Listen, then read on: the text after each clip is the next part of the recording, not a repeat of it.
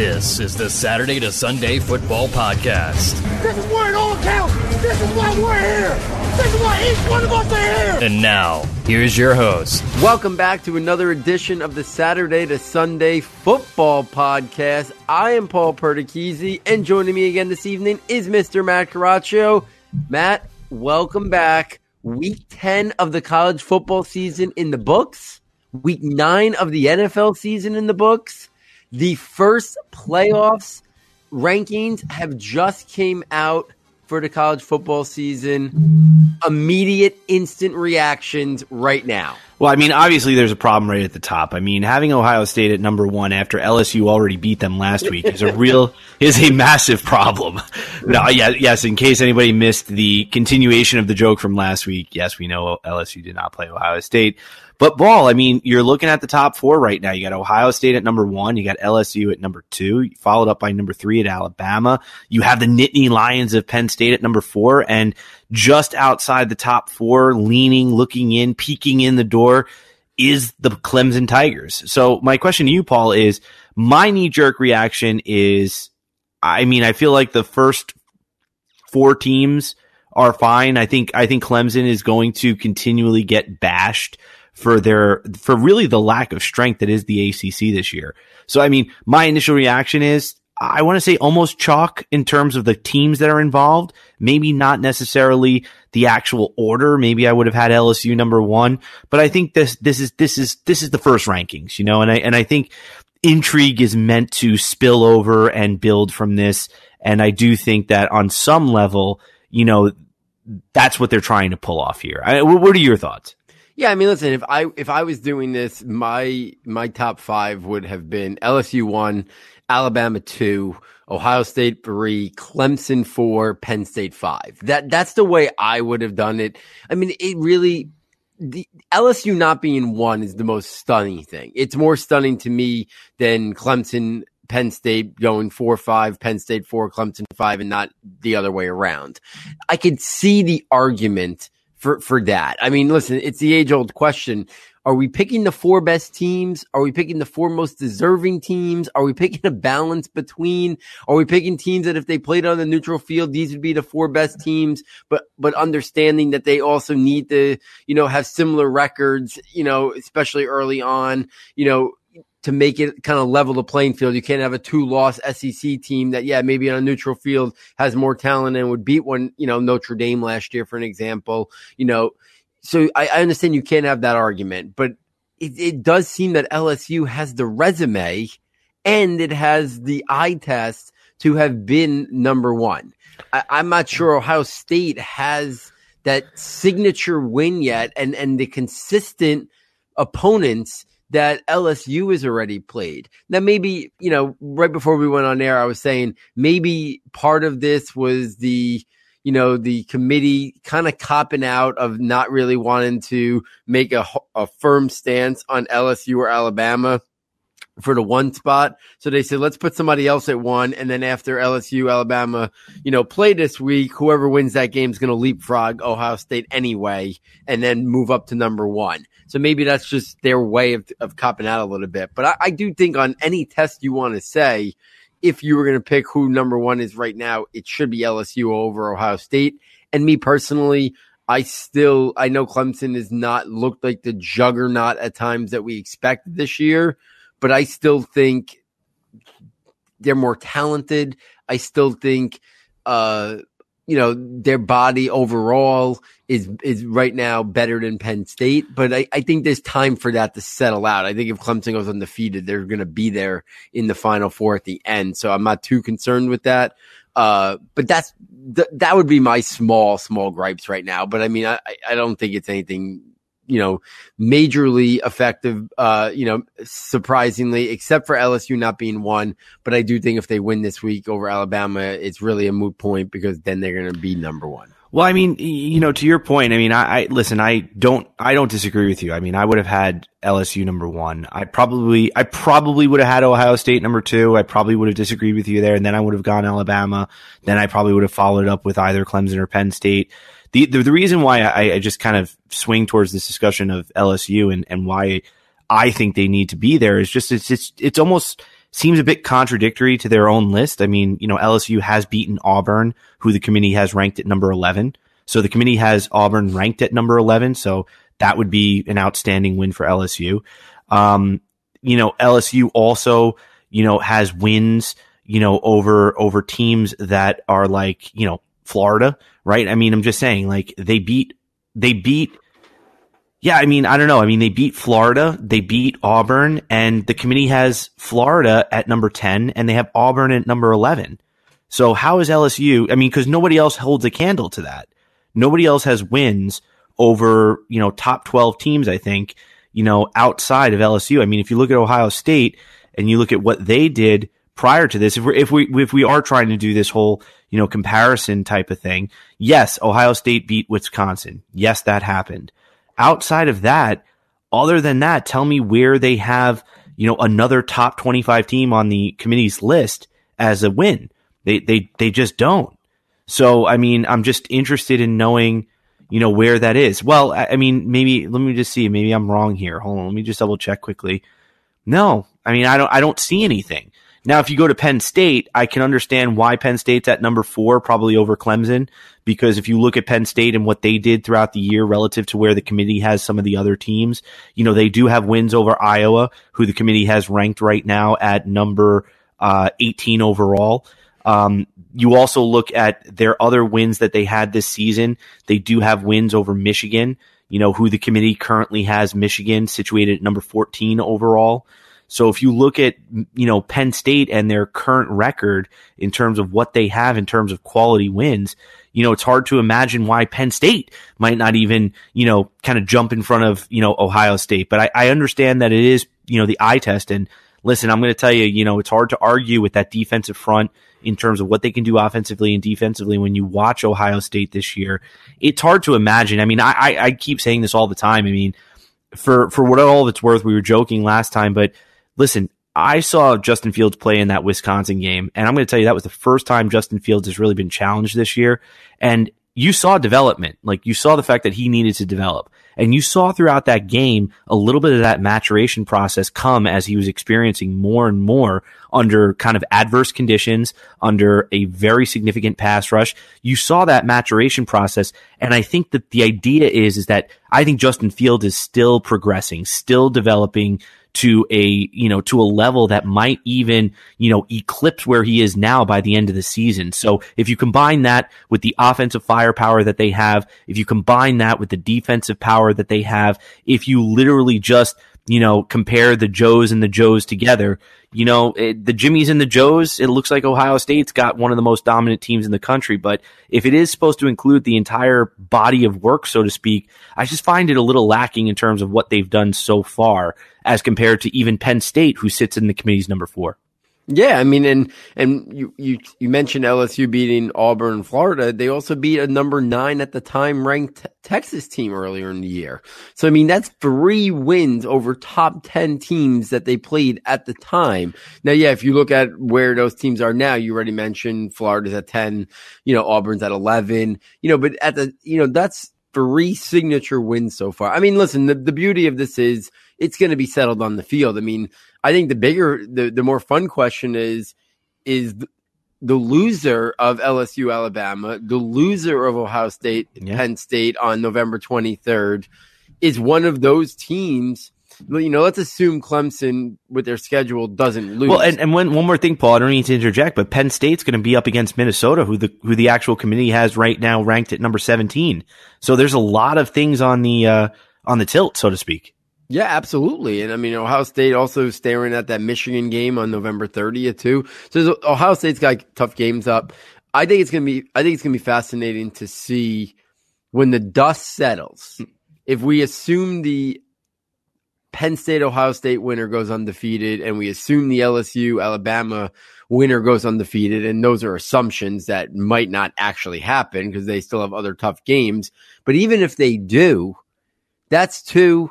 If we assume Clemson goes undefeated in the ACC, that's 3. That means that 4th spot would be up for grabs. So maybe it's the loser of Ohio State, Penn State, or the loser of LSU, Alabama. Maybe Georgia has a run in them. Maybe it's the Ducks, like from Oregon. There's going to be teams that with I don't see a scenario where the 4th team isn't a team that has one loss. So that opens the door back up for a lot of teams in this, because unless I'm missing something, I don't think it's possible for 4 teams in the current top 10 to all be undefeated at the end of the year. Because someone's got to lose Ohio State, Penn State. Someone's got to lose LSU, Alabama. So 2 of those unbeaten's got to take losses. And, that would leave 2 potentially unbeaten's left, and Clemson, assuming that they run the table.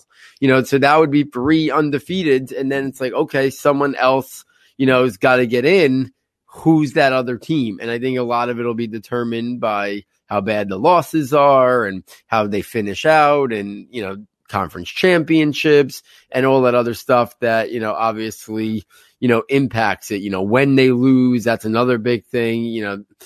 Timing of losses it goes a long way in terms of, being able to bounce back from it. And, in the eyes of, the committee, that's something that I do think, is important. But I mean, you look at the other teams that are, in the top 10, Oregon's already got a loss. Utah's got a loss. Georgia's got a loss. Oklahoma's got a loss. Florida's got losses. So it's going to be one of those things that 4th seed's going to be up for grabs when the dust settles. And if 2 of these teams stumble along the way, then who knows? So it'll be fun to follow this. We don't do a lot of general college football talk here anymore. We pretty are segmented in our draft coverage stuff, but we thought first time out of the chute, it was kind of fun to kind of talk about this. So many interesting prospects on all these teams. So we're talking about all these teams all the time. So we just thought it would serve fit to talk about it a little bit. Yeah, and you know what? And as we translate out of this, Paul, and we transition to everybody that we're about to talk about tonight. So the continuing question, I think, on every football fan's mind is, or at least the argument continues to be, what do you think, Paul? College football playoff rankings, committee, the whole shebang. Good thing, bad thing for college football? Go back to the BCS or keep this going? No, I'd keep this going. I just would like to see. I would like to just see them get to a 6 or an 8 team playoff. Yeah, settle it on the field. Yeah, take some of the subjectivity out of it. Put the conference champion from each of the big conferences, and then put a couple at-large teams. So then, you can have, you don't want one team that maybe is 11-0 and then gets upset in the conference championship by 1 point or something, or they lose one game early in the year and they're a dominant team. So I think you need a couple at-large teams. But you have the ACC, you have and the American. And what about the American Conference this year, right? With Navy, with Memphis, with SMU, with Cincinnati. I mean, that conference is humming this year. And listen, there was definitely love from the committee. Cincinnati sits at 20. Memphis is at 21. Okay. SMU is at 25 and, Navy is at 24. Guys, that's 4 teams from one conference that we never talk about. You know what I mean? Give them a whirl, baby. Yeah, and maybe if they ever went to an 8-team playoff, there can be something in there that if you're from one of the non-Power 5 conferences and you win your conference, you're undefeated, and you're in the top 10 of the playoff standings, you get a spot. You get one of the at-large spots. Yeah. So to reward those teams that if they really push themselves and have a strong year and they're in the top 10 of the playoff committee, but maybe they don't make the top 8 or top 12. Maybe if they're in the top 12 in the playoff committee standings and they're undefeated and they win their conference, they get one of the at-large teams, at one of the at-large spots, to give these teams a chance. To give those teams that we've seen in the past, make, one of the New Year's Six bowl games and then really put on an impressive performance. This would give them a legitimate chance, to maybe compete for the national title. Think about UCF a couple years ago when they played when they had that great year, and then they played that, I think it was against Georgia, right? In one of the big bowl games, and they played great, or Auburn, I think it was, and they played great against Auburn that year. They showed that they could compete with some of the big boys. So going to an 8-game, an 18 playoff, I think would open the door up for maybe a a team that's having a really special season, not in the Power 5 conferences, to maybe get a shot, to at least be one of those at-large spots, but at the same time not take the only one. So that's why I think it's got to be 8. If they're going to they give one to each conference winner, I think you got to go to 8, because then you got to get it to be 3 at-large spots up for grabs. If you don't want to give it to all the conference champions, then I'm okay with going to 6, because then it's just top 6 teams. Maybe you make a stipulation that the 6th team, could be one of these teams from the non-Power 5 conference if they meet certain criteria, so they legitimately got a shot. And that would be one approach to take it. I definitely think it's better than the BCS that just puts 2 teams on the field. I think it's more intrigue. I think it's more exciting. And I enjoyed the semifinal games. I think they're a lot of fun, a lot of different matchups we can see there. So I think it's a positive, but I think it could even go further. Yeah, listen, I'm right there with you, and I think this was a segment well spent on the discussion of a really, really intriguing topic. Listen, we're all football fans here, from the NFL to college, and if you're not excited to at least look at the rankings, then I question your pulse on the game, because this is one of those nights where everybody by tomorrow morning will have a cursory glance at what was said. We all love it. Fair, unfair, it builds the conversation, it makes conversations like this possible, and it gives us something to get excited about. So, Paul, as we kind of get into the NFL draft report, let's start at the quarterback position. If you had any quarterbacks that came out of nowhere, or is it more of the same? What did you see this week coming up? Yeah, honestly, I have more to say. I wrote 3 names down at the quarterback position, and it was Jake Fromm, who I think this year has had a lot of criticism, and I've been at the forefront of a little bit of it. I mean, Jake Fromm is a guy who I've looked at since the summer and last year, and I always thought to myself, good prospect, round 2 type guy. I never saw the top 5 or the top 10, and it seems that the momentum is that he's not really considered in that mix right now, with the Tuas and now the Joe Burrows and, maybe even Jordan Love, and there's people thinking that maybe Jacob Eason, another guy on my list here, maybe he's leapfrog Jake Fromm. But Jake Fromm this week in that Florida-Georgia game was really impressive. He looked great. I don't know what everybody's. He looked great, dude. Yeah, what do people want? This was as good a Jake Fromm game as I've seen from him, to be honest with you, against Florida's defense. So I still think, what it is? I think sometimes these guys, the momentum builds on these guys, and then as the momentum builds, the only place for them to go is down, and we start nitpicking and finding things. And listen, I've been on record as I don't look at Jake Fromm and think big time NFL prospect, but I do think he could be a starting NFL quarterback. I think you were at the forefront of saying an Alex Smith type quarterback. I think he can be that at the next level, but I also could see a scenario where he decides to come back to school. And my issues at times with Jake Fromm really weren't with Jake Fromm. They really were with the Georgia program for choosing Jake Fromm over Justin Fields, because I think they were doing a disservice to their program and to them having a legitimate chance to win a national title. I thought Justin Fields might have been the guy to get him over the hump, and I'm not sure Jake Fromm is. But what I saw this week is a guy who is accurate, really accurate in the short to intermediate, good at going through progressions, good accuracy. Unflappable.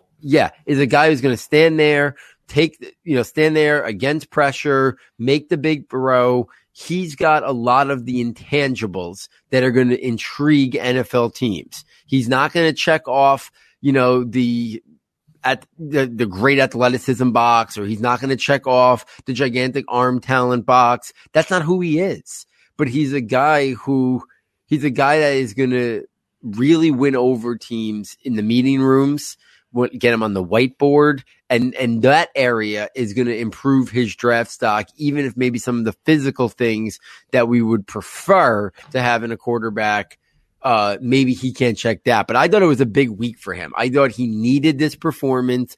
I thought the fact that, to tie it into the playoff rankings, the fact that Georgia is sitting there right on the cusp, still ahead of the other 1-loss teams, I think is really big for Georgia. So I think maybe there's still a chance for Georgia to push themselves into the playoff mix, and then Fromm to play in even some more big games with all eyes on him. So while I think he might go back to school, maybe this week's performance against Florida, and if he can close out the season strong, and if Georgia can make a little bit of a push and he gets some momentum building again, maybe he does go pro. So I thought it was a big week for Jake Fromm. Justin Herbert, people seem to be a little bit down on Justin Herbert this year. You know, when I was talking to Kane a couple weeks ago when he filled in for you, you know, we were talking that the attention out there seems to be pushing Justin Herbert down a little bit. I don't think he's done anything to really warrant being pushed down. I still think he's a top 10 type player and a top 10 quarterback. Maybe there's been a little bit of separation between him and Tua, and then maybe Joe Burrow has leapfrogged him in some people's eyes. But I still think Herbert is a guy who, you know, when I watch him play, there's some times that I'm left wanting a tad more here or there, but I still think he checks a lot of boxes. His arm talent, his athleticism, his able to move around in the pocket. Herbert is the guy who I think is squarely going to be in play as a top 10 or top 15 pick in this draft. And then Jacob Eason was the third guy I mentioned. He continues to show well this year and show that progress, growth, and development. This week he had 316 yards, 4 touchdowns. He had a couple interceptions, but I think Eason is doing what he needed to do. He needed to get some film out there. He needed to show growth and progress, because all he was a guy with a bunch of raw tools and upside, because it had been so long since we saw him play. And I think he's a little bit of a throwback, Eason. He's a little bit more of that traditional pocket passing quarterback. Think like a Drew Bledsoe from the yesteryears. You know, that's who Jacob Eason reminds me of. But there are some teams and there are some NFL general managers that still really value that. So I think it's going to get Eason in the mix in the top 50 potential type, even though more of the NFL is skewing towards guys who, you know, could have a little bit more mobility with them, move around in the pocket, do some things. But I mean, listen, Dwayne Haskins wasn't a guy who moved around the pocket. You know, it didn't hurt his draft stock. You know, other guys have been like that too. Jarrett Stidham, you know, I know he fell a little bit further, but maybe perfect landing spot with New England. But he was another guy that had average at best, probably even below average athleticism. So it's why I think NFL teams would prefer a quarterback of the new age with some mobility and athleticism to keep plays alive and do things like that. It's not like the traditional really good pocket passing quarterback is no longer wanted at the NFL level. So I think that very much puts Jacob Eason in the mix. So that's all I had at the quarterback position. Any of those guys you want to elaborate on anything on, Fromm, Eason, or Herbert? No, I think you really spelled it out pretty well for all those guys. Let's move on to the next position. Yeah, I mean, I'm going to go over to the running back position because I only have one wide receiver, one running back and one tight end. So we'll close with those. But at the wide receiver position, I put down a couple names that, you know, one of them I think is definitely going to get your heart fluttering a little bit, and that's Juwan Johnson out of Oregon. I mean, he finally showed up. I mean, it's only been like 2.5 years. No, I feel bad for the guy. He's been injured regularly. Yeah, but what makes him so intriguing is nobody's talking about him. And this is a guy that's been on our radar and yours in particular from 2 summers ago. I mean, we're sitting here in, you know, November of 2019, and you were talking about him in the summer of 2018 going into last college football season. And I think if I remember correctly, as like a top 5 receiver. Yeah. And if I remember correctly, he had an outstanding week 1 last year, I think. And then it just kind of went off the rails after that at Penn State. And then, you know, obviously ended up transferring at Oregon. But he had injuries. There were issues. Transferred. He had more injuries at Oregon. Never got to practice with Herbert. And then he steps on the field and drops 3 touchdowns. Yeah, I mean, so an impressive game from him this week, and he could be one of those guys that's not getting attention, but he could be an intriguing guy that the NFL likes, and maybe he's not a top 60 pick, but maybe he's a 3rd round or a 4th round or a 5th round pick. I remember before the season started, he was on Gil Brandt, the godfather of the NFL draft. He was on his list of top 5 senior wide receivers. So it's not like this. Oh, he was? Yeah. I didn't hear that. Senior wide receivers. He was on his list, I think. Because I remember seeing Gil Brandt. I remember him putting out a list of senior prospects, and I'm almost 100% certain that Juwan Johnson, he did it on Twitter, and he just went, a stream of tweets sending out his top senior prospects, and Juwan Johnson was on that list. And I saw it, and I made a note of it that, it's not just Matt and I, and Matt in particular, who like this guy. Gil Brandt is putting his name out there as a guy who he's really keeping eyes on as a senior wide receiver. So Matt, I know you've talked about him a lot, so you don't have to go into the whole profile, but if for people who might not be that familiar with his game, is there one or two things about his game that you're most intrigued about, that when you watched him play and you said, this is a guy I think who could translate at the next level because this point or this point? Yeah, I think the thing is, I think with Juwan Johnson, I think his size is very obvious. I think his physique is very obvious. And I think people collectively look at that and say, well, he looks the part. But he looks the part, yes, but it's the way he actually interweaves those things together in the type of style of game that he plays.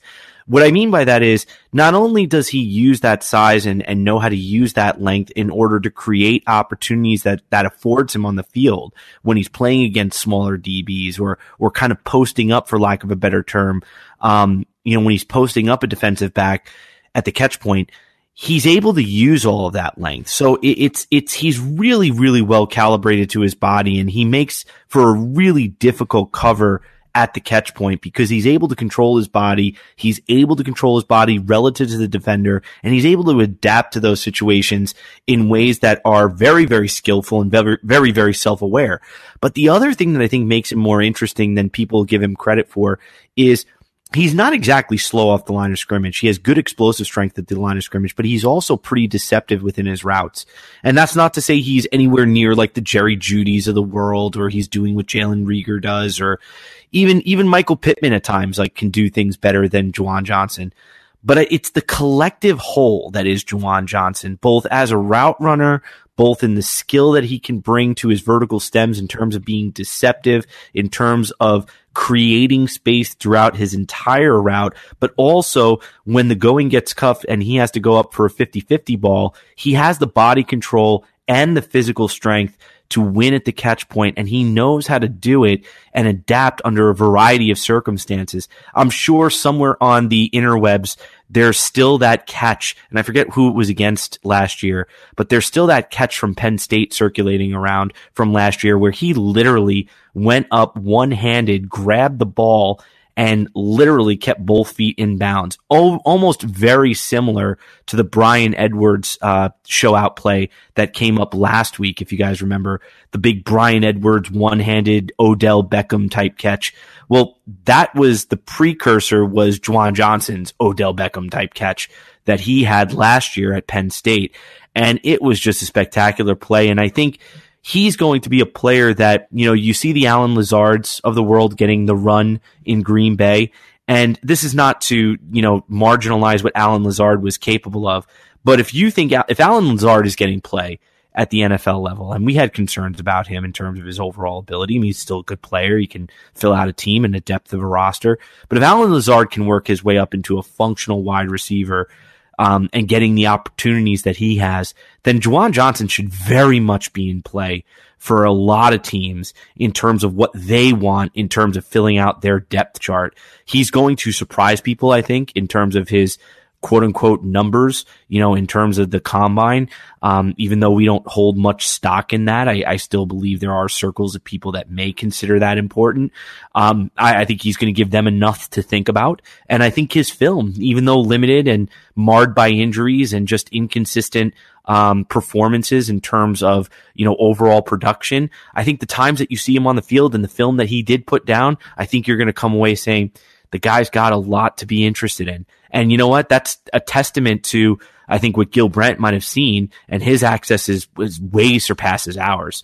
So, I mean, for him to kind of even bring that up means that these glimpses, these kind of insights that we can see into his game in terms of what he can do throughout his vertical stem at the catch point, and even after the catch, he wins with play strength. He is a little bit elusive. Like, he's a very complete receiver. So, Paul, I mean, if this guy had put down a full career with none of these interruptions, I mean, I had him as high as top 5, along with Des Fitzpatrick, who is another guy that fits into that mold. I think there's a lot of skill in this class. I think those guys are very skillful, and I think they're going to find their way onto NFL rosters. Yeah, I think you're right, and I think Johnson is a guy that really could build some momentum here to close out the season, and then if he could have a strong, pre-draft process, it could elevate his draft stock. Another guy I want to bring up is Michael Pittman Jr. We have talked about him a little bit. Former co-host of ours, Bill Ladden, has been a huge fan of Michael Pittman Jr. for quite some time. And I thought it was really interesting. Jim Nagy, the Senior Bowl director, put out a tweet this weekend and said, if Pittman wasn't playing so often on late at night, the attention that he would be getting would be a lot greater than it is. And I do think it does, that kind of speaks a little volumes about, he does seem to be going under the radar a little bit. I know when I watched film over the summer, I looked at him and I put his draft projection as a late second or early day 3 type player. And I said, NFL teams are going to be more intrigued with him than maybe like the draft Twitter community is. He's size, physicality, toughness, great special teams player, more athletic than people give him credit for. And I think this year he has kind of solidified his status that I think top 60 is in play. And if not by the end of this round 2, I think he's very much now in the top 100 mix. And I think he's finally put it together to have a statistical and production to match, I think, his overall talent. And I think that's nice to see when that kind of comes together in a player's last year. So I think that's been fun to see. And then how about a blast from the past? I mean, we talked about that Florida Georgia game. Lawrence Cager this past weekend, 7 catches, 132 yards, and 1 touchdown. He is a guy, that I feel like we had talked about him in the past, but then kind of out of sight, out of mind a little bit. And now I think, developed basically into Georgia's go-to receiver the other day.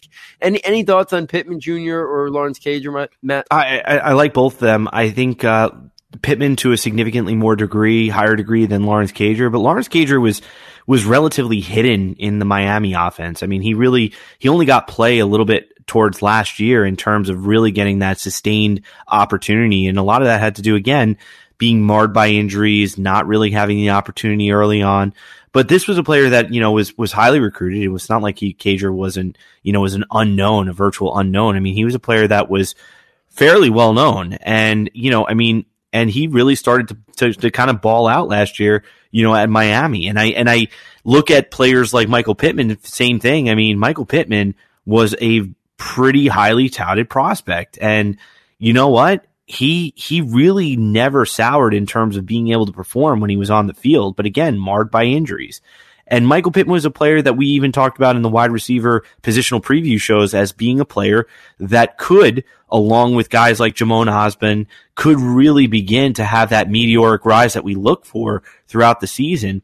And I think it's very well in play for both of those players. And Lawrence Cager continues the story that he started at Miami, now on the biggest stage of all in the SEC, in the SEC East, playing at that caliber of talent and those caliber of players, showing he can do it against the best. And I mean, you can't help but let your heart flutter a little bit for the guy, because when you do watch him, he's far more than just a pedestrian wide receiver. I mean, he has nuance to his game, and I remember doing a couple of videos on him last year on Twitter about him, and just some of those nuances that he showed in terms of the way he understood how to separate at the top of routes, the way he knew how to manipulate space, manipulate time, manipulate opponents' tendencies. He really is an intelligent player, and I'm just happy to see that kind of coming to fruition. But you're right. I mean, now he's the go-to guy. I mean, it just keeps getting deeper, Paul. What are they going to do? They can't draft all 45 of these guys, though.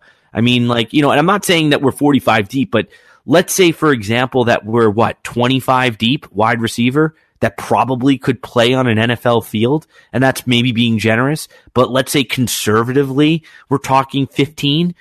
I mean, it's a lot. Yeah. It really is. And, I remember last year when the draft ended, I couldn't believe how few wide receivers were drafted and how many guys who I thought were going to get drafted based on historical projections in terms of how many receivers, running backs and stuff usually get drafted. And usually it's in the mid 30s or mid to high 30s sometimes. And last year it was in like the low to mid 20s.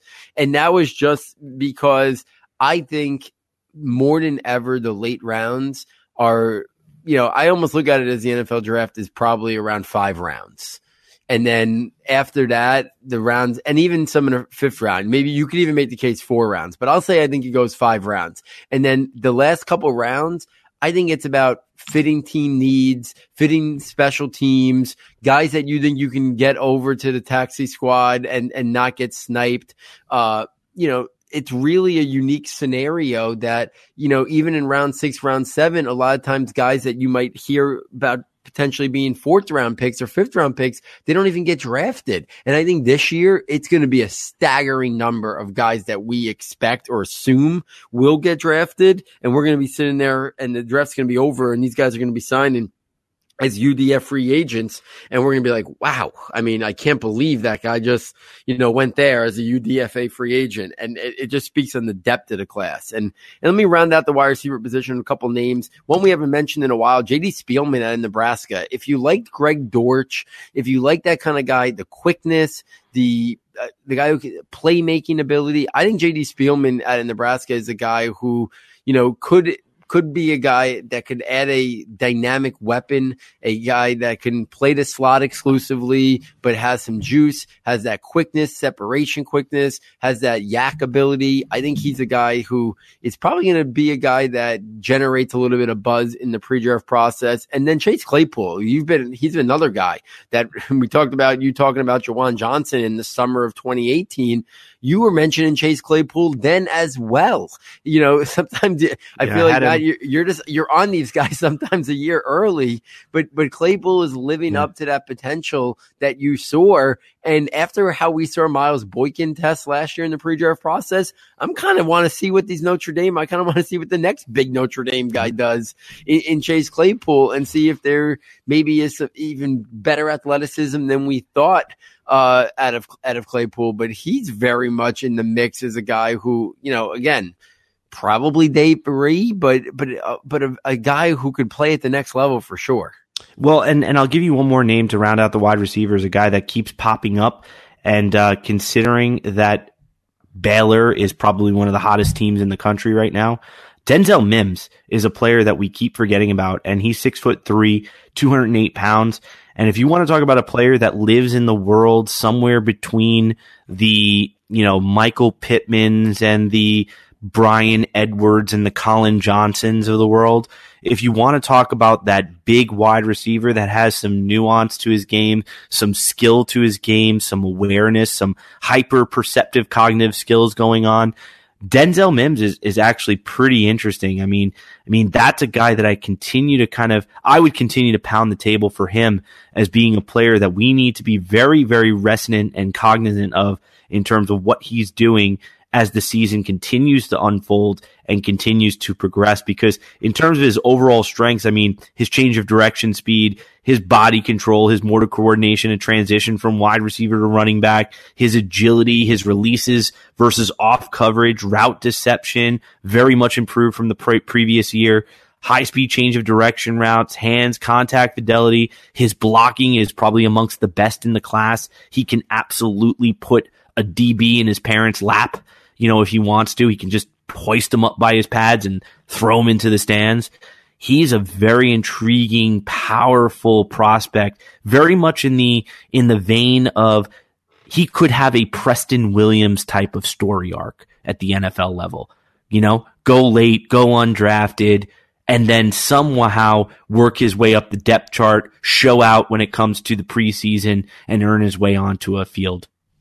Yeah, I mean, I think absolutely he's a guy that, again, we talked a lot about 2 summers ago. So he's another guy. Last year, Jalen Hurd kind of took a lot of the luster away from him, but Mims is the guy very much to be on your radar. And then we'd be remiss if we didn't, at least for a second in the wide receiver position, talk about the devastating injury to Tylan Wallace, who was having a fantastic year. I remember, I think it was last week, Matt, on Twitter, I saw you saying that, you were basically doing a mea culpa saying he should even be higher on your ranks, how skilled and talented he was. And I know he was somewhere in that 6 to 8 range or something for me as well. Torn ACL, it'd be interesting to kind of see, does he declare and, hope that he gets drafted somewhere on day 3? Does he come back and try to, come back from the injury at the college level? Does he want to risk it again? So it'll be interesting to see what Wallace's decision is, but really unfortunate news when that happens to any player, especially a highly regarded player, like Wallace. So just definitely wanted to mention that. And let's run out the NFL draft report real quick. I have 1 running back and 1 tight end on my list. Hunter Bryant, 6 catches, 105 yards and 2 touchdowns. Every time I watch him play, I don't know if there's going to be a guy who emerges in that dual capability. But if you're looking for that pass catching role, I don't think anybody's going to be more skillful in doing that than Hunter Bryant. If you want to ask him to do the Evan Ingram, the Jordan Reed, what people thought Trey Burton was going to be, what Aaron Hernandez was once upon a time, I think Hunter Bryant could play that role perfectly at the next level. His speed, his athleticism, his route running ability, his receiving ability. He's stayed healthy this year, which has been good to see. So stock up on Hunter Bryant. And then Zach Moss, back from his injury a week or 2 ago. This past week showed he's one of those guys that can carry a heavy workload. I mean, not gaudy stats this week, 27 carries for only 100 yards, but showing that he's back to a guy who can be a bell cow type running back. And I thought it was nice to see him have a little bit of an impact in the passing game as well. 5 catches, 41 yards, and another touchdown. Moss is a guy I haven't been as high on in some in the community. I know, Dane Brugler, whose opinion is near the top in terms of respected NFL draft analysts. He's been very high on Zach Moss since last year, before Zach Moss's injury that derailed his season last year. He thought he was maybe a top, 50, 60 pick. He continually still, for me, is a day 3 type player. But a guy who could be a 4th round pick who emerges into a committee, a plus side of a committee, the equivalent of a starting running back at the NFL level. But it's nice to see him back for Utah. And, obviously Utah having a really strong season. They were in the initial top 10 there that you rattled off to start the show in terms of the playoff standing. So Moss is a guy, it's going to kind of be fun. Hopefully he can stay healthy the rest of the year. And we'll end up getting an opportunity to see him in the pre-draft process and kind of how we test out, at the NFL, for the NFL. Any thoughts on Moss or Bryant? No, actually, let me just kind of take this over to the Devy slant and kind of take a look at some of the players. I mean, actually, I have quite a short list tonight. There's not really a tremendous amount, but I want to spotlight one player who had really what I would consider to be a breakout game of sorts, and that'll be a player that we'll speak about in a minute. But to start at the quarterback position, I think a player that I keep kind of reminding people of, just because maybe it's just a personal player that I'm kind of like, kind of cozying up next to and saying, that's my guy. But Miami redshirt freshman, QB Jarren Williams took back over the Miami starting position. He went 21 for 37 for 313 yards and 2 touchdowns as they kind of won against Florida State this past weekend. And Jarren Williams, I think, is a player that, again, I think he's a quarterback that's going to continue to mature. He's going to continue to gain skill. And provided that Miami stays with him, I think he's a player that will be on the rise, especially if he can solidify that position once and for all as the starter. So we'll see how it goes. But I mean, it was promising to see that type of growth and development.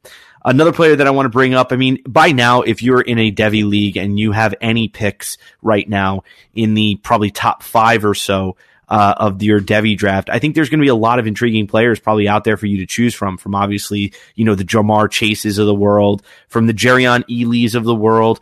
But I would be really, really pressed not for you to consider sophomore 6'6", 239-pound tight end. That's Kyle Pitts from Florida. I mean, again, against recently, I mean, you look at what he did against Georgia. He had 4 receptions for 78 yards. I mean, when you watch him move on the field, I think I put out a tweet where he just gave me feelings and flares of what, David Njoku was doing in Miami. He gave me that type of feeling when I was watching him play. His ability to catch the ball, transition to a runner after the catch, his physical strength and dominance on the field, his understanding of how to use that in the open field to not only just elude players, because he is capable of doing that, but just also able to, that contact fidelity where he understands how to embrace his size, can size up and handle what players are throwing at him and still gain yards. He's a player that I just continue to be really impressed with. I'd be hard pressed right now if I were in a Devy league where I might not just double down. I know this is crazy. I might just double down immediately, on the tight end position. And I might go grab Brevin Jordan and Kyle Pitts and say, I'm done with my tight end position at the NFL level right now. I know that's kind of crazy to think about, but I still think these guys are really, really, really good. And I'd even throw Baylor Cupp in there. He was having an outstanding preseason over in Texas before, the traumatic injury that he ended up, kind of dealing with this year. But Baylor Cupp is another guy that I might just throw my hat in the ring. I mean, wide receivers, Paul, we already talked about it. Wide receivers, they're coming up all the time. You know what I mean? But the tight ends, man, it seems like we have a dearth of tight ends, right, at the NFL level to really choose from in terms of fantasy. So, I mean, maybe you kind of got to zag a little bit while everybody else is zigging. I mean, so that's why I just throw that out there. Am I silly on that, Paul? I mean, is there, I mean, it's a little bit off kilter, but right? Doesn't it just seem like we're constantly looking for tight ends when we're playing these fantasy games? Yeah, I mean, I think we're always looking for those elite guys, because we do think that we realize that the gap between the teams that have tight ends in fantasy and the teams that don't is wide. And if you don't have one of those top 6, maybe this year we've stretched it out to 7 or so. If you don't have one of those top 7 tight ends, it's like the next 10 to 15 are all the same. So you're not getting any edge on it whatsoever. And if you play in 2 tight end leagues or tight end premium leagues and you have the opportunity to have 2 of these guys in that mix, I think it does give you a significant edge in terms of differentiating your team from other teams.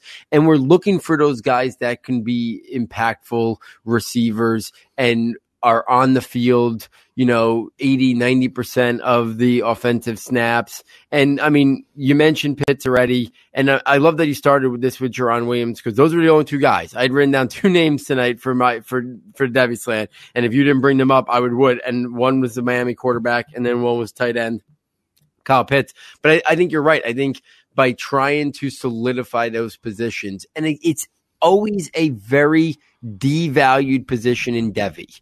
And the reason why I think it's devalued is we know how hard of the transition is to the NFL game. Yeah.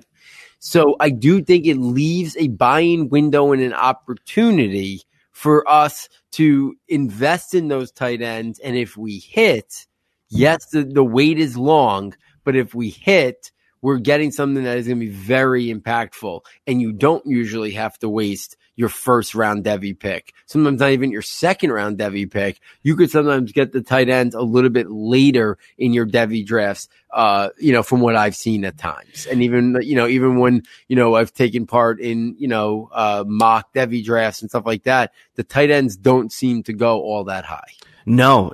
And I think that if you're in your quintessential 1-round Devy and you're sitting there at number, 10 through 12 in your league, and you're saying, I could take a freshman or I could take Kyle Pitts, I'm taking Kyle Pitts. And I'm going to ride that train, because I'm going to tell you right now, the reason why I'm high on those 2 particular ones, Kyle Pitts and Brevin Jordan, is that there is a body of work to look at them through. There's a lens to see those players through. There's consistency and there's some pedigree. So I just have 2 more names. The last one being number 1, Wan'Dale Robinson, we haven't said enough about Wan'Dale Robinson this year. And now with Maurice Washington kind of dealing with off the field issues, not even on the roster currently right now, the incredibly talented running back. It's just doesn't seem to be working out right now at Nebraska. Wan'Dale Robinson, the true freshman, has really kind of come in, and he was, heralded as that Rondale Moore-esque type of player that can just do everything. He was actually a running back in high school, and he is one of the most exciting players I ever saw on film in terms of what he was capable of doing. And, this past weekend against Purdue, he had 7 receptions for 46 yards. And in terms of rushing, he had 14 rushes for 29 yards as well. And you might say, that's nothing too impressive. But if you consider last week, he even had 6 receptions for 71 yards against against Indy. And then he had 22 attempts for 83 yards on the ground and a rushing touchdown. This is a guy that just scores all over the field. He's dangerous in the open field. He's an absolute monster. I think he's only going to grow and get better. And then the guy I wanted to spotlight tonight, this is kind of the spotlight that I wanted to kind of shine, and that's on Isaiah Spiller from Texas A&M. He had an absolute monster game, 20 attempts, 217 rushing yards, good for 3 touchdowns. He added 1 reception for just 7 yards. But Isaiah Spiller, yes, does sound familiar. CJ Spiller, Isaiah Spiller, it is not coincidence. It is actual reality. Isaiah Spiller is a really interesting prospect. And I think people, when they watch Isaiah Spiller, they're saying, well, what are we going to get from this guy? And when I saw him coming out of high school, in terms of who he was in my eyes, I saw a player whose best traits were really his vision, his hands, his overall route running, his acceleration, his contact fidelity, agility, and his ability to run on the interior and the outside is really impressive. I had him kind of slotted as a lead committee back early with the potential to be a kind of a scheme versatile starter. And when you look at him in terms of his overall ability, things that really stood out to me was his sensitivity to both pursuit trajectories of defenders as well as blocking angles. He really knew how to create opportunities through the manipulation of defenders and set up blocks while also being able to identify cutback lanes on both interior and outside zone schemes. He had the ability to do everything that was needed in order to kind of really exploit what the opportunities that were available for him. He displayed that functional acceleration. He knew how to use his burst. He wasn't a guy who just kind of hit the turbo button, but he knew how to time it appropriately given the circumstances, and he recognized where his agility and contact fidelity were going to be powerful weapons when he was trying to create space, avoid tackles, or even gain yardage. His skill within collisions definitely is challenged now at the next level, but he's shown the ability to overcome those challenges, and he's become very versatile both in the run and the pass game. I think Spiller could be a player that is going to emerge even further as this season unfolds, and I think we're going to really look at Isaiah Spiller and see a very, very functional overall running back. I do not think we're talking about necessarily here, a player like DeAndre Swift, nor are we talking about a guy like John Emery. I'm not going to say you should be taking him, over Trey Sanders, but I'm thinking like if you're in that, 12 to 14 team league and you're in that second round of a Devy draft where you have, a couple of extra, picks or even early in the second round, this is a player that I'm going to snatch up everywhere I can. And I'm going to feel very confident that I've got a player who could very well contribute at the next level. Yeah, I think Spiller is definitely a name that needed to be talked about, so I'm glad you brought him up. I'm pretty sure you brought him up early in the year as well, so this is now the second time that we've talked about him, and really impressive performance by him this past weekend. So let's close it out with the quick tail of the tape as we look ahead to Week 11, matchups we're excited about, and then a quick NFL draft report. A quick NFL rookie report for Week 9. So in Week 11, a couple big games stand out and prospects that we're going to have our eyes on. That Penn State-Michigan game. Now that Penn State, we know they're number 4 in the rankings. We know Minnesota's in there as well in the top 20. So really big game there. Obviously, from Minnesota. Keep an eye on running back Rodney Smith and then wide receiver Tyler Johnson. For Penn State, they have those freshman running backs, Sean Clifford, the quarterback. So that'll be a fun game to watch. Tough game for Penn State. We could see them, this game is a lot tougher than I think it might seem. That we were already talking about Penn State, Ohio State. I think Penn State's going to have their hands full this week to see if they could even eventually get to that Ohio State game undefeated. Baylor versus TCU, I bring it up purposely for the talk about the wide receivers. You brought up Denzel Mims earlier today in conversation during the NFL Draft Report. So how does he perform in this game? And then Jalen Reagor, who's really been starting to get it going over the last couple weeks. So electric players. Every time I watch him, reminds me of a Tyreek Hill or Brandon Cooks type player. Iowa, Wisconsin, Jonathan Taylor for Wisconsin, Nate Stanley for Iowa are going to be the guys I'll have my eyes on most often. Maryland, Ohio State, I mentioned because last year Anthony McFarland had a couple really big runs against Ohio State. Interested to see if he can get anything going this weekend. Obviously, Ohio State should cruise in this game. All the guys, fun to watch. And then last but not least, obviously, right now, the game of the year, LSU, Alabama, number 2 and number 3 in the playoff rankings. How does Joe Burrow look in this game? The wide receivers at LSU have eyes on all of them, Jefferson and Marshall and Chase. And then for Alabama, is Tua healthy, ready to go is a huge storyline. The wide receivers, obviously, all of them, Judy and Smith and Ruggs and Waddle, and then Najee Harris. And a lot more emphasis could be on Najee Harris if Tua isn't available to go in that game. So those are the things that stand out for me this week. Matt, any thoughts on these, especially LSU, Alabama? Yeah, I think you're going to expect to see, I think from the wide receiver position when it comes to LSU, I want to see how those receivers respond. I mean, that's a young receiving core. Justin Jefferson, I think, is for sure somebody that I want to see because I think that's going to be a really important player. I think his stock has been nothing but rising all year. And I think, Paul, to your point, and I think it was an excellent point, I want to see Najee Harris because everything that you'll see, if you watch all the big statistics, all the analytics, everything that's going on with these top players and where they fit on, different dominators and things of that nature, Najee Harris shows up, as a top 5, top 6 or 7 guy. And we forget that he didn't really play a whole lot, since he's been there until this year. And just to know that with a full season or a full season of partial work, whatever you want to consider it, he's a very effective runner. And I think it's just because people don't like the way he does it. I think I really do. It's just, he's not J.K. Dobbins and he's not Cam Akers and he's not DeAndre Swift, but he's very, very Derrick Henry-esque in some ways. He's he's more of a ballerina than you think in terms of what he can do between the tackles and in tight spaces. He's an extremely agile runner. And I know it doesn't look like that because we have this perception of agility and he doesn't necessarily fit that picture. But we have to understand that agility just means your ability to adapt your own body to the problem in front of you. And he just has a different body than most people on this planet. So he has to adapt in a very unique way, but he gets the job done. He does nothing but move the chains and get tough yardages. Yeah, absolutely. And I'd be interested to see how much Harris is asked to do, if Tua is playing but not 100% healthy or if he's not going to play. And again, I think Harris is going to be a guy that surprises people in the pre-draft process. I think he's going to test out really well athletically, especially in the explosion drills, the adjusted 40 time. I think he's going to be a good receiver too. The jumps. Yeah. I think, the only thing you might not test out well in is the change of direction, time stuff. But again, let's know who he is and who he isn't.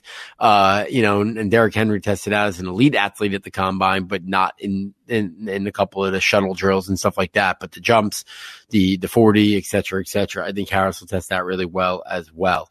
So let's close this out with the NFL rookie report for week 9. A couple names I want to bring up right out of the gate that I think stock up on. Devin Singletary, probably the most since last week. Listen, I've gone on record is that I have my reservations about whether or not he could be the guy moving forward. doesn't have elite speed. He's not a great receiver out of the backfield. He doesn't have great power, but he's very shifty. He's got good agility. He's got good stop and start acceleration and change of direction stuff. I think naturally he's a part of a committee, but they did invest a 3rd round pick. He's getting a lot of work now for the Bills. So I think stock is squarely up on Devin Singletary. For people who invested a 2nd round rookie pick on him, they got to be feeling pretty good about it. He's given them some productive weeks, and I think he could really be an impact, down the stretch here. And if he does really have a big impact, maybe it allows Buffalo not to go, shopping for a running back in free agency or the top of the draft. Maybe they get someone to complement him, in the 3rd, 4th round. But if they don't go out and get a guy in round 1 or round 2 or spend big money in free agency, then big time stock up on Devin Singletary. So while I still think maybe they add someone to the mix there who's a little bit more of an all-around 3-down player, they did invest top 100 pick in Singletary, and he's going to get every opportunity to be the lead guy there. And we saw him kind of finally wrestle away the reign from Frank Gore this week to 23 touches this weekend. And I'm kind of expecting maybe to see 15 to 18 moving forward now, and the baton might have been passed to him. At tight end position, Noah Fant is now playing like 80-90%, I think, of the snaps, seeing a lot of targets this week. He got free for a 75-yard touchdown catch, had over 100 yards in the game, showed his athleticism on the big play, breaking tackles. Again, he's got a lot of route refinement and route understanding to do. He's got to clean up some drops, but with the Emmanuel Sanders trade, it's opened the door for even more targets there in Denver. And right now it's Courtland Sutton as option 1 and Noah Fant as option 2. So he's going to get every opportunity to work through some of those growing pains and get an opportunity to be that impactful tight end that so many wanted. At the wide receiver position, I want to mention Andy Isabella. He finally got on the field last Thursday night and caught an 88-yard touchdown catch. I don't know if that's going to get him on the field more moving forward, but I think it should.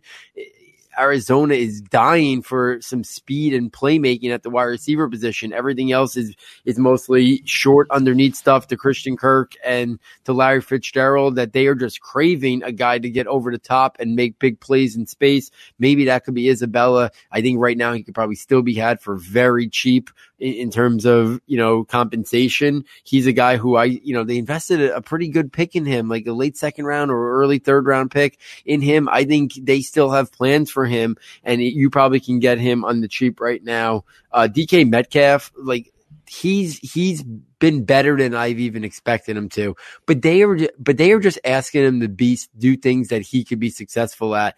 And I kind of laughed a little bit because I saw a tweet by Daniel Jeremiah.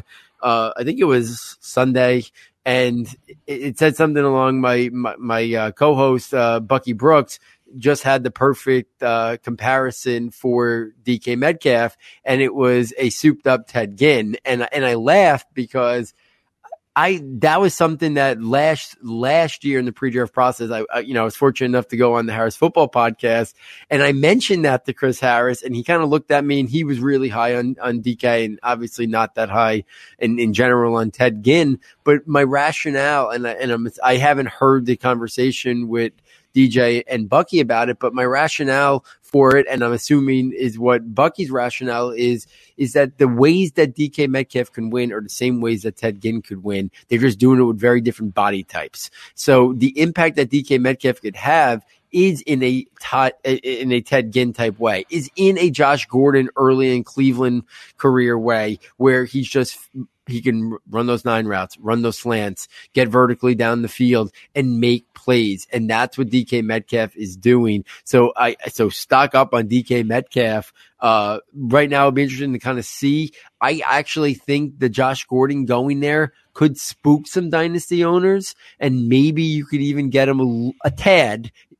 Based on his production recently, I doubt too much of a discount. But if somebody was looking for some immediate stuff right now, maybe they're a little spooked off by Josh Gordon being there for the rest of the year, that maybe you can buy him at the value that he cost last year. Some drafts he went in the, early part of round 2 and didn't even go in the first round of rookie drafts. So it'll be interesting to kind of know what his value is right now. Preston Williams, we got to talk about. The undrafted free agent out of Colorado State had a breakout 5-catch, 72-yard, 2-touchdown game, but unfortunately tore his ACL. But I think listen, the Dolphins got a ton of draft picks, and they're going to make a lot of additions. But there's a depth chart there that Preston Williams is going to have an opportunity to, even when he comes back from his torn ACL, I think he has shown enough that he's going to get an opportunity. So if you drafted him, hopefully you have some IR spots in that league that you can kind of hold on to him and just kind of let him sit there and kind of wait it out, because he was really emerging, and he was emerging in a really poor situation. Like, Rosen and Fitzpatrick at the quarterback not playing well. They traded away all their other good players. Offensive line terrible, conditions terrible, and he was really showing it. So I thought that was impressive. And then at the quarterback position, Gardner Minshew has now been benched for Nick Foles coming back from injury. Dwayne Haskins got his first start. Wasn't really asked to do much of anything. Mostly short check down stuff. 15 of 22 for 144 yards. Showed some really poor pocket presence and unable to get through progressions quickly, some inaccuracy issues in his first start. Kyler Murray, really impressive last week against the San Francisco 49ers on Thursday Night Football on Halloween. She's continuing to show the maturity and the development that I think the Cardinals wanted to see him show, and it was nice to see. Daniel Jones on Monday Night Football last night against the Cowboys. Couple more turnovers, issues that he has to clean up. But I don't walk away as a Giants fan deterred when I watch Daniel Jones. I see him stick the ball into really tight windows at times. I see a guy who remains calm, can make plays happen with his legs. Does he got to clean things up? For sure. Does he got to get his mental clock going a little bit quicker at times to get through his progressions a little faster? For sure. Does he got to protect the ball? For sure. But there are a lot of things that he shows already: toughness, resilience, accuracy, ball placement, deep passing, that I walked away that, yeah, he's having a rookie season. It's hard to play quarterback in the NFL, especially when you're on a really, really poor team with a really poor offensive line. But I walk away and thinking Daniel Jones is, like I said, much better than I originally had given him credit for, and as a guy who could be a long-term fixture there behind center for the Giants. So, Matt, any thoughts on there? I know I mentioned a couple guys, that you were fond of in Preston Williams. I mentioned Singletary, Isabella. Any thoughts on anybody? Yeah, I mean, well, actually, I would just add to those names a little bit. I would say, obviously you mentioned Preston Williams, but I'll add your I guess your weekly public service reminder of Deontay Johnson. You could still go get him. And Irv Smith Jr., you can still go get him. And I'll even throw one more out there. I also think it's worth kind of beginning to kind of gamble on and maybe even pry away Terry McLaurin, who that is just a absolute dumpster, of a situation. And you might find a Terry McLaurin fan who's like, you know what? I'll get rid of Terry McLaurin for a third. I'll throw him back in, and I don't know what's happening there, and I'm not sure what's going to go on in the future. So I'll trade Terry McLaurin. You might find some people that are interested in doing that. And I'm sorry to throw it out there, Paul. There's one player that you missed. I know you're the substitute teacher himself, Hunter Renfrow. Hunter Renfrow is arguably, again, I'm not going to say that, I'm not going to say I love Hunter Renfrow. But I'm going to say I have strong feelings about his future. And you know what? He is emerging. He's finding an opportunity now to be the guy that we thought he could be, which is that intermediate, all situations, no matter what, he's open type of guy. Hunter Renfrow is emerging in Oakland. I would seriously, if he's still anywhere near the waiver wire, I would snatch him up and hold on to him, because I think he's a lifetime slot receiver who is going to age like a fine wine, because he wins because of what he understands on the field, not because of physically what he was gifted with in any way. Yeah, I mean, listen, Hunter Renfrow, Cole Beasley has made himself quite a career in the NFL. And this year he cashed out, went to Buffalo, and he's having a very nice year there in Buffalo. And that's not even really an offense that caters to the short to intermediate type passing that Cole Beasley is who he is. Right now, Hunter Renfrow is set up with a team and a quarterback that he fits the skill set and the scheme perfectly. So it's great to see him being successful.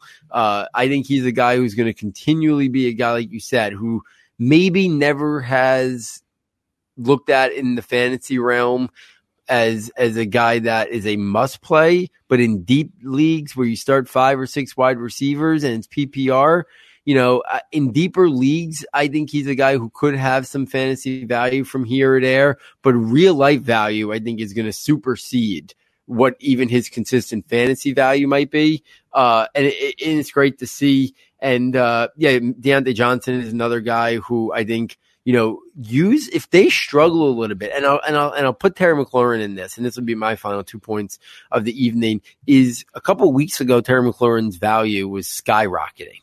Now it's going the other way. And if Dwayne Haskins struggles and the Redskins continue to struggle, it might be the best thing that could happen for somebody that's a fan of Terry McLaurin's game, because situations change, quarterback plays improve, et cetera, et cetera. But if Terry McLaurin has a very suspect second half of the year, it might open a window in the offseason when people are oohing and ahhing for more draft picks. It might open a window where you can get Terry McLaurin for a late second or an early third round pick, or even a mid third round pick, depending on the size of the league. It's not inconceivable. A couple of weeks ago, it would have probably cost you an early second or a late first based on how he was playing. So don't overvalue statistics and production week to week when evaluating players that you're fond of. We've already seen Terry McLaurin have success at this level. And if his success the second half of the year falls a little bit, it's more of his surroundings than him. Use that to your advantage in this offseason. You could say the same thing about Deontay Johnson when they get Roethlisberger back next year. That whole situation will look a lot different. So definitely buys, but wait on it. Let's see how the year plays out. And if those guys' values continue to fall down and you could ever get any of them for third round, I think it's a no-brainer. And even I'd be maybe even willing to pay a late second rounder for McLaurin. Maybe. It would depend on kind of what I have and what I need to do with that draft pick. I don't think, it's a very special type of draft potentially coming out, and it kind of depends on maybe what your roster situation looks like. Do you need that pick to move up in the draft? Are you looking to target, a running back that could be there in the second round, or a tight end, or a quarterback? Maybe you have plenty of depth at wide receiver. So there's a lot of, it's hard to sometimes have a clear value, but I think if you can get him for a late second to mid third, that would be a very successful, swap in the offseason.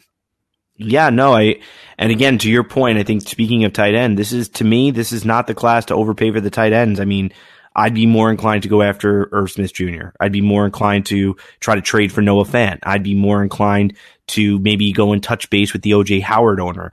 I'd be more inclined to look at the Will Dissly owner and just say, hey, listen, anybody, you ready to cash out? Because I cashed out on Will Dissly. I don't know what's going to happen in Seattle, but you never know. This is the time to maybe use your third round pick in a draft this special where people are clamoring to get a piece of it. This might be the time where you try to get that third round pick and turn him into somebody who people are saying is maybe mediocre or hasn't emerged quite yet. Like, I'm telling you, and I keep sounding like a broken record, Paul, but I mean, because Paul knows I paid for him dearly in our league already. I think Irv Smith Jr. is that guy, for example. I would pay for him. I did pay for him because I think he could emerge, as being a real receiver for that team next year in that 11 to 12 point a week type of tight end. And that's very valuable. Yeah. And I'll even say this because of how great of a class this is. If you're in need of a tight end and you don't want to go tight end hunting in this year's rookie class, but there are other people that maybe have an extra tight end, I would check in with the TJ Hawkinson owner. Yeah, because absolutely. TJ Hawkinson is going to be clearly superior to any tight end that's available in this year's upcoming tight end class. And what happens is TJ Hawkinson got pushed up last year because the lack of clear top level rookies in rookie drafts. But normally TJ Hawkinson would probably have been a second round pick. You think you can get TJ Hawkinson from somebody right now?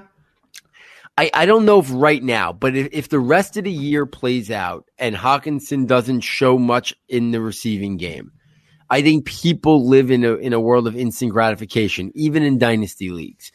Listen, I'm not saying you wouldn't have to pay, but if you need a tight end and you're willing to give up your late round 1 rookie pick in a star-studded draft, or you're willing to give up an early round 2 pick, and these people are looking at the opportunity to draft another guy from, I don't know, CeeDee Lamb. I want CeeDee Lamb. Yeah, like I want Cam Akers, or I want, Chuba Hubbard is the sexy new name that I want, like in the top of the second round of a rookie draft or something. Like, people value those rookie picks, and if all of a sudden this draft looks like it's going to be as good as it is, somebody might look at it and say, yeah, I spent the 10th overall pick last year on TJ Hawkinson, but he gave me nothing. If I can turn around and basically get a pick similar to range, maybe only a few picks behind what I used on him, and I can get somebody from this class, maybe not the tight end position, but that's what I'm saying. It would have to be a team that maybe has another decent tight end or is just enamored with this draft class. I don't think it's out of the realm of possibility. I mean, he's had one relative game all season.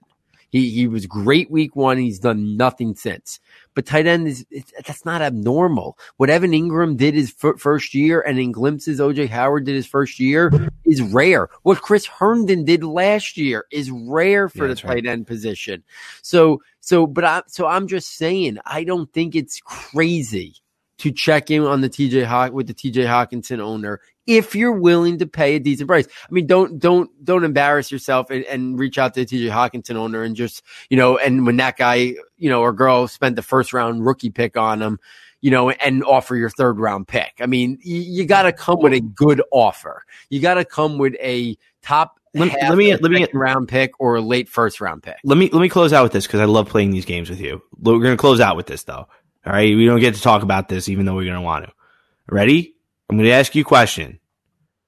2020 first round pick or the player I'm about to mention. Okay, you ready for this? Yep. 2020 first round pick or Josh Jacobs. Josh Jacobs, hands down. Okay, 2020 first round pick or David Montgomery. 2020 first round pick. Not even close for me. I have my reservations about David Montgomery. You can't talk though. This is you're messing up. You're messing up the game. The game's ruined. No. Okay. 2020 first round pick or Miles Sanders. 2020 first round pick. 2020 first round pick or DK Metcalf. 2020 first round pick. 2020 first round pick or, and this is a curveball. Dual quarterback league, Kyler Murray.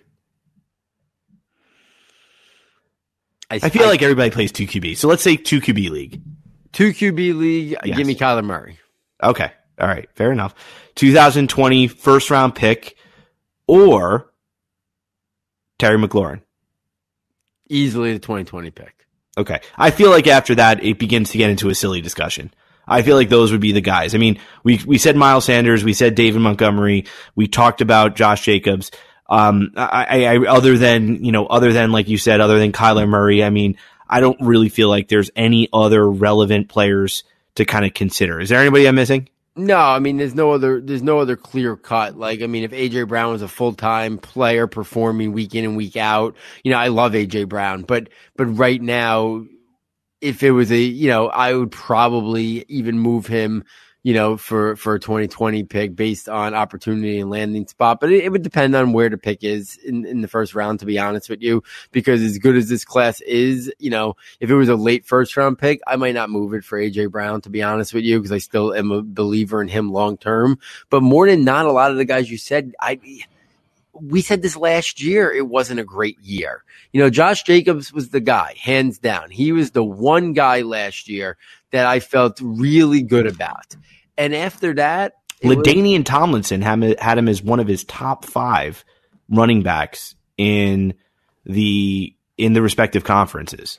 So he had him as a top 10 running back in football right now. Yeah, I mean, he should have been on the NFL rookie report, but I could talk about him every single week. He's a star. He's a star, yeah. and he should even be getting more work, and he should be getting more work in the receiving game. And I hope that comes, because if so, he's a guy who will be regarded in Dynasty as a top 10 overall Dynasty asset. He will be a guy that will be a perennial first round redraft pick as well, if he shows a little bit more in the receiving game, because he can do it all. So, well, listen, I agree with you on all of them, except I still hold a little bit of a candle, a little bit more for David Montgomery. I'm not sure I would throw him back to the Wolves, so to speak. But I mean, I think outside of Josh Jacobs, Kyler Murray, and David Montgomery, I would throw anybody else back. And that includes my Irv Smith love and my Terry McLaurin, and even dare I say Hunter Renfrow. I would even throw Hunter back into the pool. But I think this is one of those years where you could even go back another class and we start getting into that discussion. And we did forget one guy in the mix. Marquise Brown's a very interesting one, because his big play potential in that offense, I would not be so fast to throw him back into the mix. As talented as some of these receivers are coming out, and if you told me I can have Jerry Jeudy or CeeDee Lamb, but I mean, now we're talking like the top of the rookie draft. If it was hold on though. DeAndre Swift, right? I'm just going to name a couple. Like, see how far down you get before you tell me you're going to keep Marquise Brown. Hold on. DeAndre Swift, you would take over him. Yes. Yeah, I would take a handful of running backs and a handful of wide receivers. What I'm saying is that, like, you could probably see it would be a tight grip that you would have to let go of, but he would probably be a guy you could see yourself way to do so, right? Yeah. I mean, again, it really does. This is me trying to get Paul to trade players to me, by the way. It really does depend on the level of the pick, though. If it was, yes, if you're telling me I can get one of the top 8 guys. Yeah, I was going to say about the top guys, 8. I'm probably saying, sure, I'll give up Marquise Brown. But I'm not, let's say, and I like Henry Ruggs a ton. And I think Henry Ruggs could be an explosive player, or even Jalen Reagor, explosive player. I love him. Yeah. But if those guys are the guys that are going to be going in the back end of round 1 of rookie drafts, you want situation and stability. Give me Marquise Brown. I've already seen him show that he can be successful at the NFL level. He's already in an opportunity in a landing spot that is conducive to his skill set, because so much attention is put in terms of stopping Lamar Jackson. So that's where, and that's the same thing with AJ Brown. I do think, if AJ Brown for the top 8 pick or top 10, sure. But if you're talking about right at the end of round 1, I'll probably hold my chances with AJ Brown, him developing into the all-around guy that I think he can, than those guys. But yeah, in a vacuum, probably the 2021st is worth more than almost all of these rookies. If you want to average it out and say it's going to be in the 6 to 8 range, if we're just playing the average game, most players, give me a pick in the 6 to 8 range over just about any rookie from last year's class, except for Josh Jacobs for me. So this is fun. I know we went a little long here, guys, with the fantasy spin, but hopefully you enjoyed it and stayed with us throughout it all and enjoyed it. If you're enjoying what Matt and I are bringing to you, please get over to the website, ssfootball.com. It's the quickest way to get over there. Check out the premium content tab for all 4 notebooks for $9.99. You can check them all out, what each of them entail as well. Please rate, review, and subscribe wherever you listen to the podcast. It greatly helps us grow and continue to do what we are doing for you. Matt, any final thoughts? No, I'll be cutting into the freshman notebook. We'll be starting up, this week. I will be getting into the freshman notebook, so prepare as the high school class of the incoming freshmen begin to unfold for all of us. Absolutely, guys. That's just one of the 4 notebooks you get. Comes out late March to mid-April. It is a must-have for anyone that enjoys the recruiting process, wants to get a leg up on knowing these prospects, the Devy aspect of it, in advance, years in advance for your dynasty rookie drafts, or just general fans of college football to learn about those, next stars a little bit earlier than maybe just about anybody else that you might talk to on a regular basis about it. So it's a must get. So on behalf of Matt, on behalf of our sound and tech engineer David Nicano, and myself, Thank you for joining us, and we look forward next time taking you from Saturday to Sunday.